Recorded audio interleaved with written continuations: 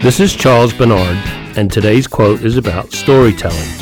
This quote comes from Hannah Arendt, A-R-E-N-D-T.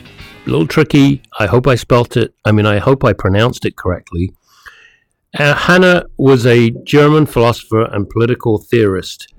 Arendt is widely considered one of the most important political philosophers of the 20th century. I'm going to do that again.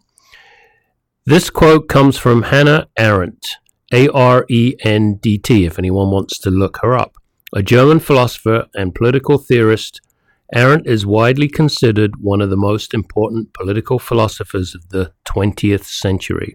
She said, "Storytelling reveals meaning without committing the error of defining it." Now, I've said something very similar in a lot of the sales trainings that I've led, and I referenced that storytelling lets people paint pictures for themselves. And I actually got a lot of insights in what I just said, and also referring to this quote, "Storytelling reveals meaning without committing the error of defining it," by someone that I was a student of way back in the day, David Sandler.